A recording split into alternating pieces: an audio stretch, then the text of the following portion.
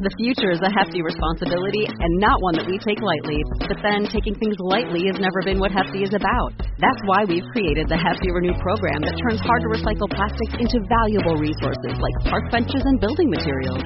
To participate, simply fill up an orange Hefty Renew bag with accepted items, tie it up, and drop it in with your regular recycling. That's it. It's that easy.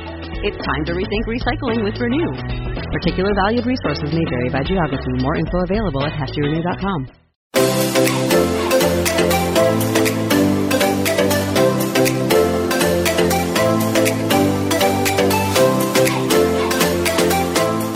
Welcome to Nobody Told Me. I'm Laura Owens. And I'm Jan Black. And we are very, very excited to welcome back our guest on this episode, best-selling author Greg McKeown. Greg is a highly respected leadership and business strategist, and he's the author of the New York Times bestseller, Essentialism, The Disciplined Pursuit of Less. Now, that book explored how we can do less, but do better in every area of our lives by embracing the practice of essentialism. Greg's newest book is another New York Times bestseller. It's called Effortless. Make it easier to do what matters most. Greg, thank you so very much for joining us again. It's so great to be with you again. Thank you for having me. Now, tell us what sparked this latest book, Effortless. Essentialism sparked this latest book because it changed everything for me. It was the most extraordinary adventure. It's opened up opportunities the world over. But with that came challenges, among which were just feeling myself a bit stretched too thin, despite being more selective than I'd ever been. And then, in addition to being the father of essentialism, I was now father of 4 children, an increase of responsibilities. And in addition to that, had a family emergency where one of my daughters went from the picture of health into what turned out to be a neurological disease that discombobulated her life and ours. And I just found myself going, okay, what happens if you have too many absolutely essential things to do? What happens if you have, to use the metaphor, too many big rocks and they just don't fit into the container of your life? Do you put down the essentials? Do you just start to eliminate essentials in order to move forward? Or is there a different, better way? And I found that there really was 2 paths. You can take challenging situations and make them harder, and that's the heavier path. Or you can say, well, what if there is a smarter, better, more effortless way to do what matters most? And that really is what sparked me on this journey to codify, write, and then publish the new book, Effortless. You said that you took a different path than most of us would have taken when your daughter got sick in terms of talking to the doctors. Tell us about how you did that, why you did that, and how you found joy. Well, I didn't know there were 2 paths for how to deal with a situation like this until we were in it. I mean, literally, she went from being so full of light, full of humor, full of physical energy, to just be discombobulating, so that personality is effectively gone, monotone voice, everything incredibly slow. Took her 2 minutes to write her own name, took her hours to eat a meal, and the neurologist had not even the beginning of a diagnosis. So that's the stuff that agony is made of, is you watch this free-falling capability and you can do nothing about it. The path that we saw ahead of us at first is where you just get consumed in this problem and no other, that you maybe start to ask things like, well, why is this happening to her? We could complain maybe a bit about why the neurologists don't know more. And you could get yourself into a state of anxiety where you actually become no good to anybody, but all for good motives because you're trying to help your daughter get well. And instead of that, we just discovered it was like that we suddenly saw that there were 2 paths, that there was an alternative path, one that, if I would just describe a sort of lighter way of living, where instead of being in a state of suffering, you could be in what I now call an effortless state. where you're present and you're grateful for anything you possibly can be grateful for, where you're laughing still and you're playing together and you're getting around the piano and singing and you're going on walks and you're really praying together as well. And yes, sometimes there are tears. It still is what it is. There's a great challenge in front of you. But instead of taking that hard thing and making it harder, this second path allowed us to live in a gentler way. And that turned out to be a really important strategy, because it meant that we could sustain the pace of this undiagnosed situation for an unspecified period of time. It went on, as it turns out, for the next 2.5 years. Plenty of ups and downs along the way. If we'd taken the heavier path, who knows what sort of situation we'd have been in. And who knows if we'd have fully got through the process, because if you get into a state of suffering instead of the effortless state, it affects your decision making. And you can continue to make things worse and worse as you get into a worse and worse state. And while most people listening to this have not had this, thankfully, situation specifically, most people listening have had challenges in their lives, especially over the last 1.5 years, where things didn't work out how they thought they were going to work out. And so maybe they have started to find themselves on the edge of exhaustion or the edge of burnout or way past it. And when we find ourselves in a situation like that, what got us here won't get us there, won't get us out of it. And so I think Effortless has the power of relevancy, because we all need to shift from a state of suffering and struggle into a more effortless state, so that we can enjoy this moment, so that we can make better use of this moment, and so that we can go forward and actually focus on the things that will make things better in the future. Tell us more about this effortless state and how we can get into it and why it can make our lives easier. Everyone's experienced the exhausted state, that sensation where you're foggy-brained, you can't find your keys, you get a text from somebody and you're irritated by it. Child asks you to braid their hair or something and you resent it. It's like nothing's easy. Everything's a bit harder. And then let's say you have a warm meal, a hot shower, good night's sleep, and you wake up the next morning and you're clear again, and you're not foggy anymore. You find your keys right where you left them. You understand the context for the person who texted you, and you can handle it gracefully. Like everything's different. Everything's better. Actually, the facts are all the same, but your state is so different that you are experiencing those external experiences in a completely new way. Most of us have experienced something like what I just described, both the negative and the positive. So effortless state, I'm arguing that we ought to work to spend more of our lives there. Because not just because it's not just because it's a more enjoyable way to live, but because it has a positive upward momentum about it. When you're in an effortless state, you tend to be able to take effortless action so that you can achieve things without forcing them. You can improve a relationship without trying to manipulate it, that you can get the work done without overcomplicating it. And if you can get into effortless action, you can also start to achieve effortless results, which is a sum and bonum of this new book and project, where you can get to the point where you construct a life where results start to flow to you, and sometimes without any additional effort.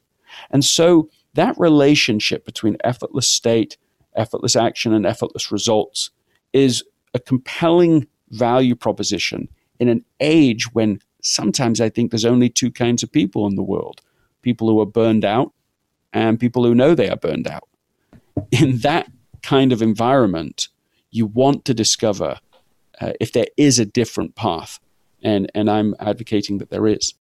We want you to know how glad we are to have you as part of our Nobody Told Me family of listeners. You know, you may have heard us talk before about our sponsor, Ritual, and we're excited to tell you about another great product from Ritual. It's called Synbiotic Plus. It's my daily 3-in-1 clinically studied prebiotic, probiotic, and postbiotic, designed to help support a balanced gut microbiome. We've been big fans of Ritual's essential multivitamins and essential protein products for many reasons. We really appreciate that with Ritual's one-of-a-kind visible supply chain, you know the what, how, and why of every labeled ingredient. With Ritual's Synbiotic Plus, I get 2 of the world's most clinically studied probiotic strains to support the relief of mild and occasional digestive discomforts like bloating, gas, and diarrhea. And why include a postbiotic? Well, it provides fuel to the cells that make up the gut lining and supports a healthy gut barrier. Synbiotic Plus comes in a delayed release capsule that's designed to help survive the harsh conditions of the upper GI tract for delivery to the colon, an ideal place for probiotics to grow and thrive. Synbiotic Plus comes in an all-in-one, single-nested minty capsule. There's no refrigeration needed, so it's easy to take with you when you travel. Synbiotic Plus and Ritual are here to celebrate, not hide your insides. It's time to listen to your gut. Ritual is offering our Nobody Told Me listeners 10% off during your first 3 months. Visit ritual.com/NTM to start Ritual or add Synbiotic Plus to your subscription today. All you have to do is visit ritual.com/NTM to start Ritual or add Synbiotic Plus to your subscription today. These statements have not been evaluated by the Food and Drug Administration, and this product is not intended to diagnose, treat, cure, or prevent any disease. Visit ritual.com/NTM to start Ritual or add Synbiotic Plus to your subscription today. When we're feeling burned out, I think that it's so much easier to complain. And one of the best things I think I have ever heard is when you said that every time you complain, you think of something that you're grateful for. And I'm wondering, when you started to do that, did that make you realize that you were more or less grateful and that you complained more or less than you actually thought you were? I complained way more than I realized I did once I started this little habit recipe for getting back into the effortless state. After I complain, I say one thing I'm thankful for, and suddenly you realize the ratio isn't even close to 50-50 at present, at least for me. Complaining is one of the easiest things to do in the whole world. But if you can get the ratio even 50-50, you significantly increase your positive state, the relationships around you. It has an almost magical force to it and quite instant in its effect. We started introducing it to our children as well. I remember at one point upping the ante. Every complaint, you had to say 3 things you were thankful for. And my son at one point said,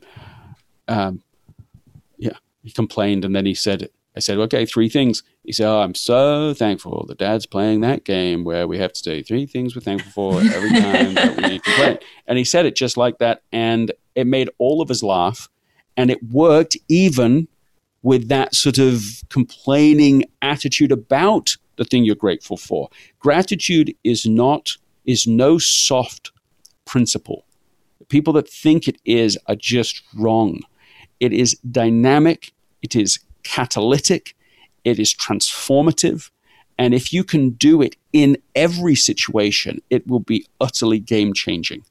So the principle behind it is this. If you focus on what you lack, you lose what you have.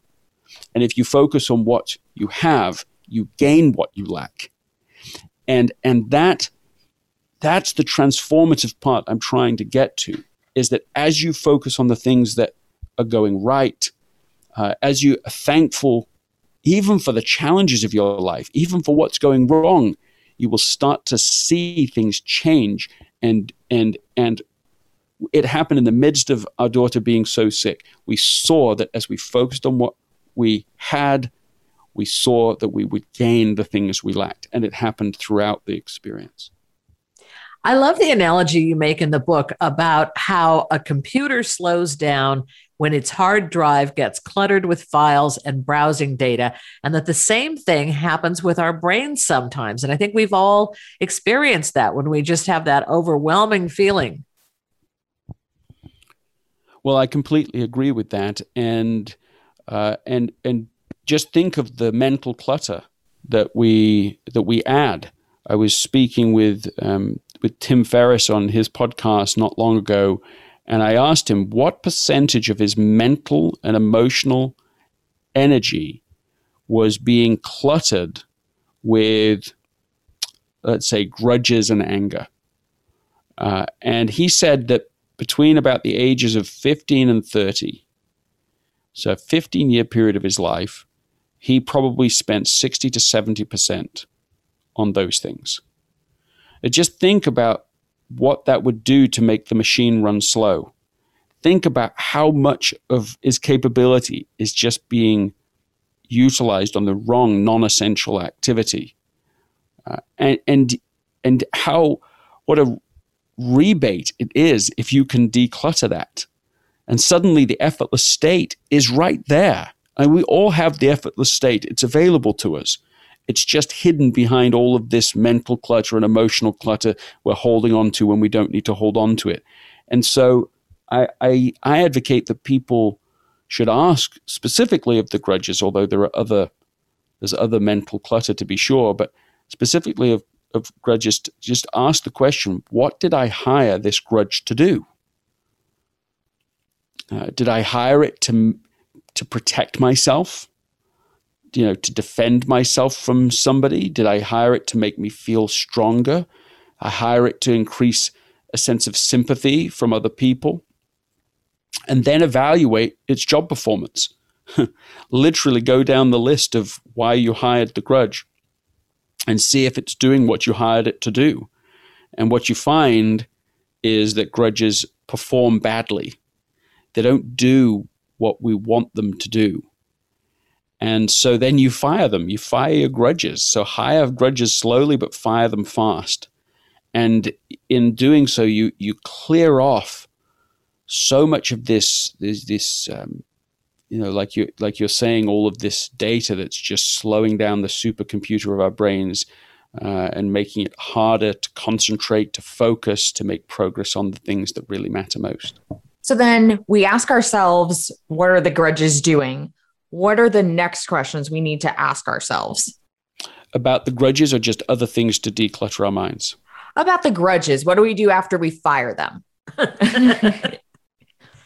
A lot of people think of forgiving somebody else as something you can only do when you feel fully resolved. I feel that I've forgiven you. Now I can actually forgive you. I could say that to you, or it's like the words come after the feeling. And I just think it's exactly the opposite, that you need to say the words, not even to the other person involved or to the people involved. It's just you say it out loud. You treat forgiveness like a checkbox. I am forgiving you. It's done.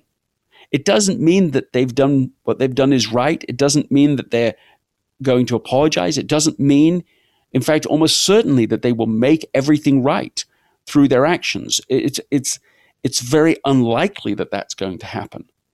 But if you can literally just choose it, make the choice yourself, you suddenly realize you're not doing something for them at all. You're just freeing yourself of this parasite that's clinging onto you and dragging you down and sucking out energy from you.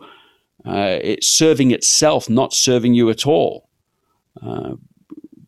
Grudges are neither poor, that they're poor servants, they're poor masters. They have no utility, literally almost no utility at all. I'm thinking now of Chris Williams, who had, if anyone ever had an excuse for holding a grudge, he's driving in the winter months in Utah. He's got his wife, an unborn child next to him, children in the back of his car. His car is hit broadside by a drunk teenage driver kills his wife and unborn child immediately, one of his children also, another in, perilous physical condition. He's sitting there in this mangled, crushed car, metal broken everywhere, screaming, just screaming. He didn't even know it was him at first. He just could hear the sound and suddenly realizes it's him. But in true desperate agony, right? And in that moment, this is one of the things that makes the story compelling to me when he told me about it, is in the moment, while he's sitting in the car, while he can see his wife not breathing, he discovers two paths. He can hold on to the grudge and the anger and refuse to forgive. And then he's going to take this catastrophic situation and destroy the rest of his life. Or he can forgive in that moment so that he has a chance of all that mental and emotional rebate and get to refocus it on the work that now needs to be done, which is rebuilding, the surviving members of his family, rebuilding a life and discovering new meaning that is now in such an unthinkable, unimaginable situation. And he does it. And that's profound too. He makes that choice. Now, does that mean that his path is easy after that? Of course not. But is it easier? Significantly. Now, I share that story just to illustrate something more about what you do once you fire the grudge. He didn't, and he taught me this. He says, you can't hold on to forgiveness. Like, if you make it conditional, it won't work. Because even if the other person, as was the case in his situation, goes to jail, right? So there's a sort of sense of justice. Well, he did go to jail. But if you make it conditional, your forgiveness conditional on that, you can be held captive for forever. Because you say, well, yeah, but is he fully paid the price? My wife's not back. My unborn child is never coming back. Like, there's no point at which he can pay the full price back. So suddenly he'll still be in his own jail, waiting for this person to do it. And then what if the person apologizes, which they've actually built a relationship together? Because, so that's beautiful. But if you're not careful, you say, well, is he remorseful enough? Does he understand fully what he's done? And you see, this is the problem with conditional forgiveness. This is the problem with, and why it clutters us up so much and so deeply and so heavily, is that it's like what we want from the other person often cannot be given. And so you're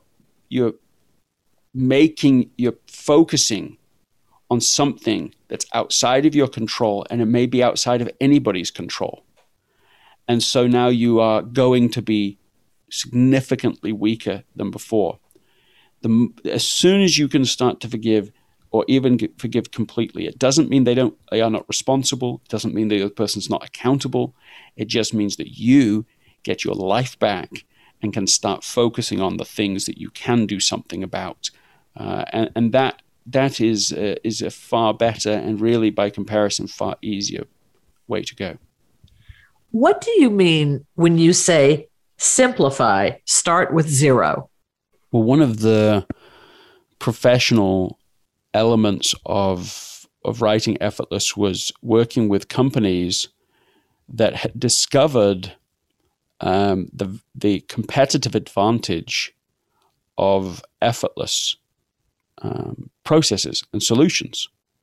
So I've done a lot of work with Apple, and still now, but also before, when Steve Jobs was still alive, the idea of creating an effortless experience for a consumer was compelling.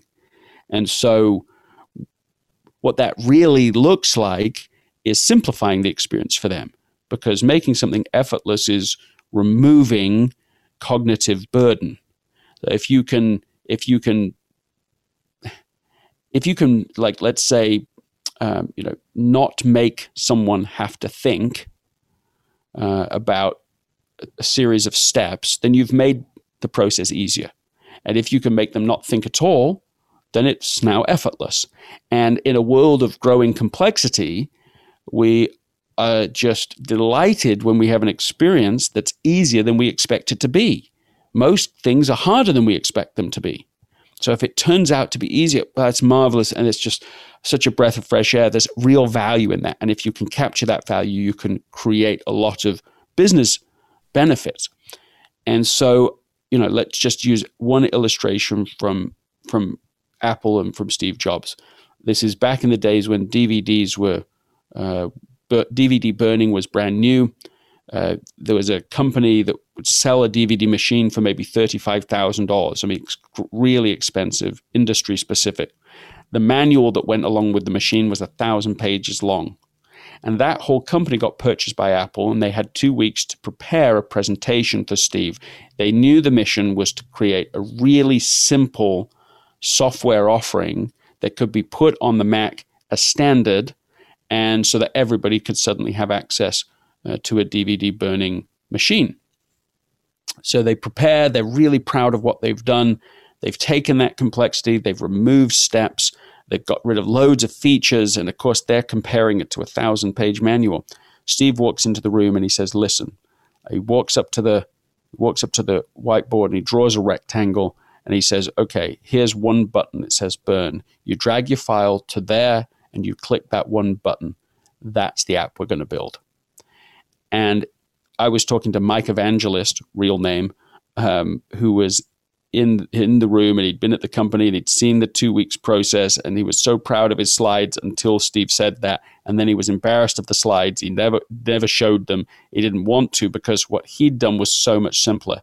And he said it was all worth it. The embarrassment was fine, because he learned a lesson for a lifetime, which was that Steve wasn't trying to take complex things and make them simple. He was always starting with zero and asking, can I achieve this thing in one step?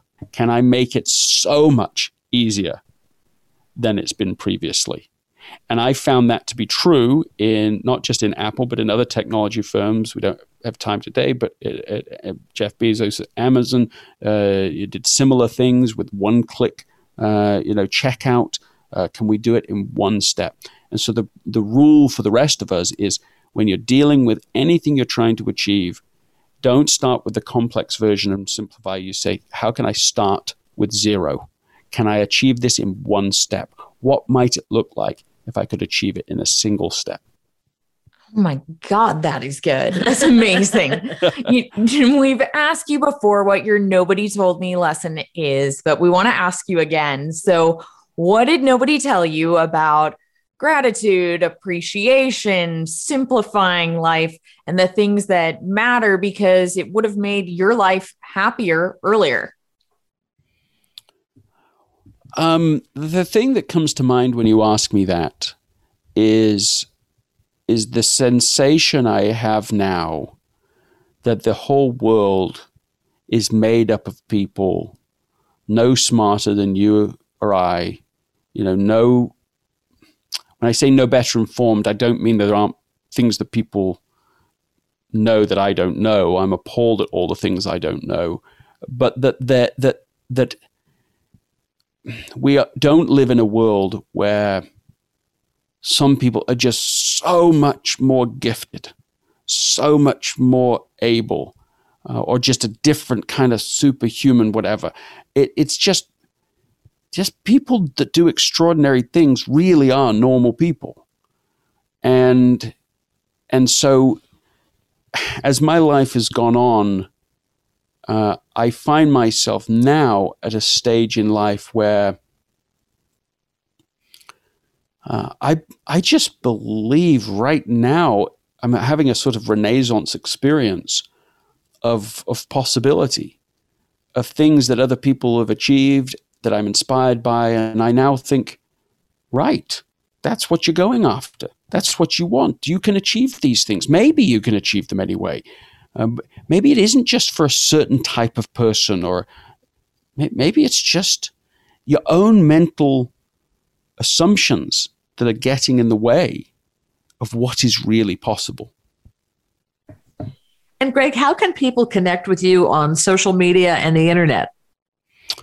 I'm active on LinkedIn, and so you'll get lots of free content there that I hope is useful in reaffirming these ideas.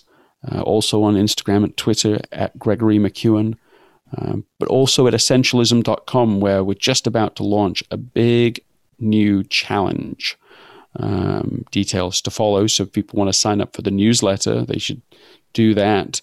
I send out a 1 minute Wednesday newsletter. It aims to be the best minute somebody spends online every week. Wow. Lofty goal. And also just began a Monday newsletter where we go through some really good detailed show notes for the What's Essential podcast that comes out also every Monday. So that works in concert. And I'm just, I'm trying to create a full platform for people to be able to help make it as effortless as possible to do what's truly essential. And to me, that's a mission that matters. Yeah, we absolutely love your work, and we just get so much from talking with you, and we really appreciate your spending time with us again. It's been my pleasure. Thank you so much. Again, our thanks to Greg McKeown, whose latest bestseller is called Effortless. Make it easier to do what matters most. It is fabulous. Go and check it out. Yeah, absolutely. It's amazing. I'm Jan Black. And I'm Laura Owens. You're listening to Nobody Told Me. Thank you so much for joining us.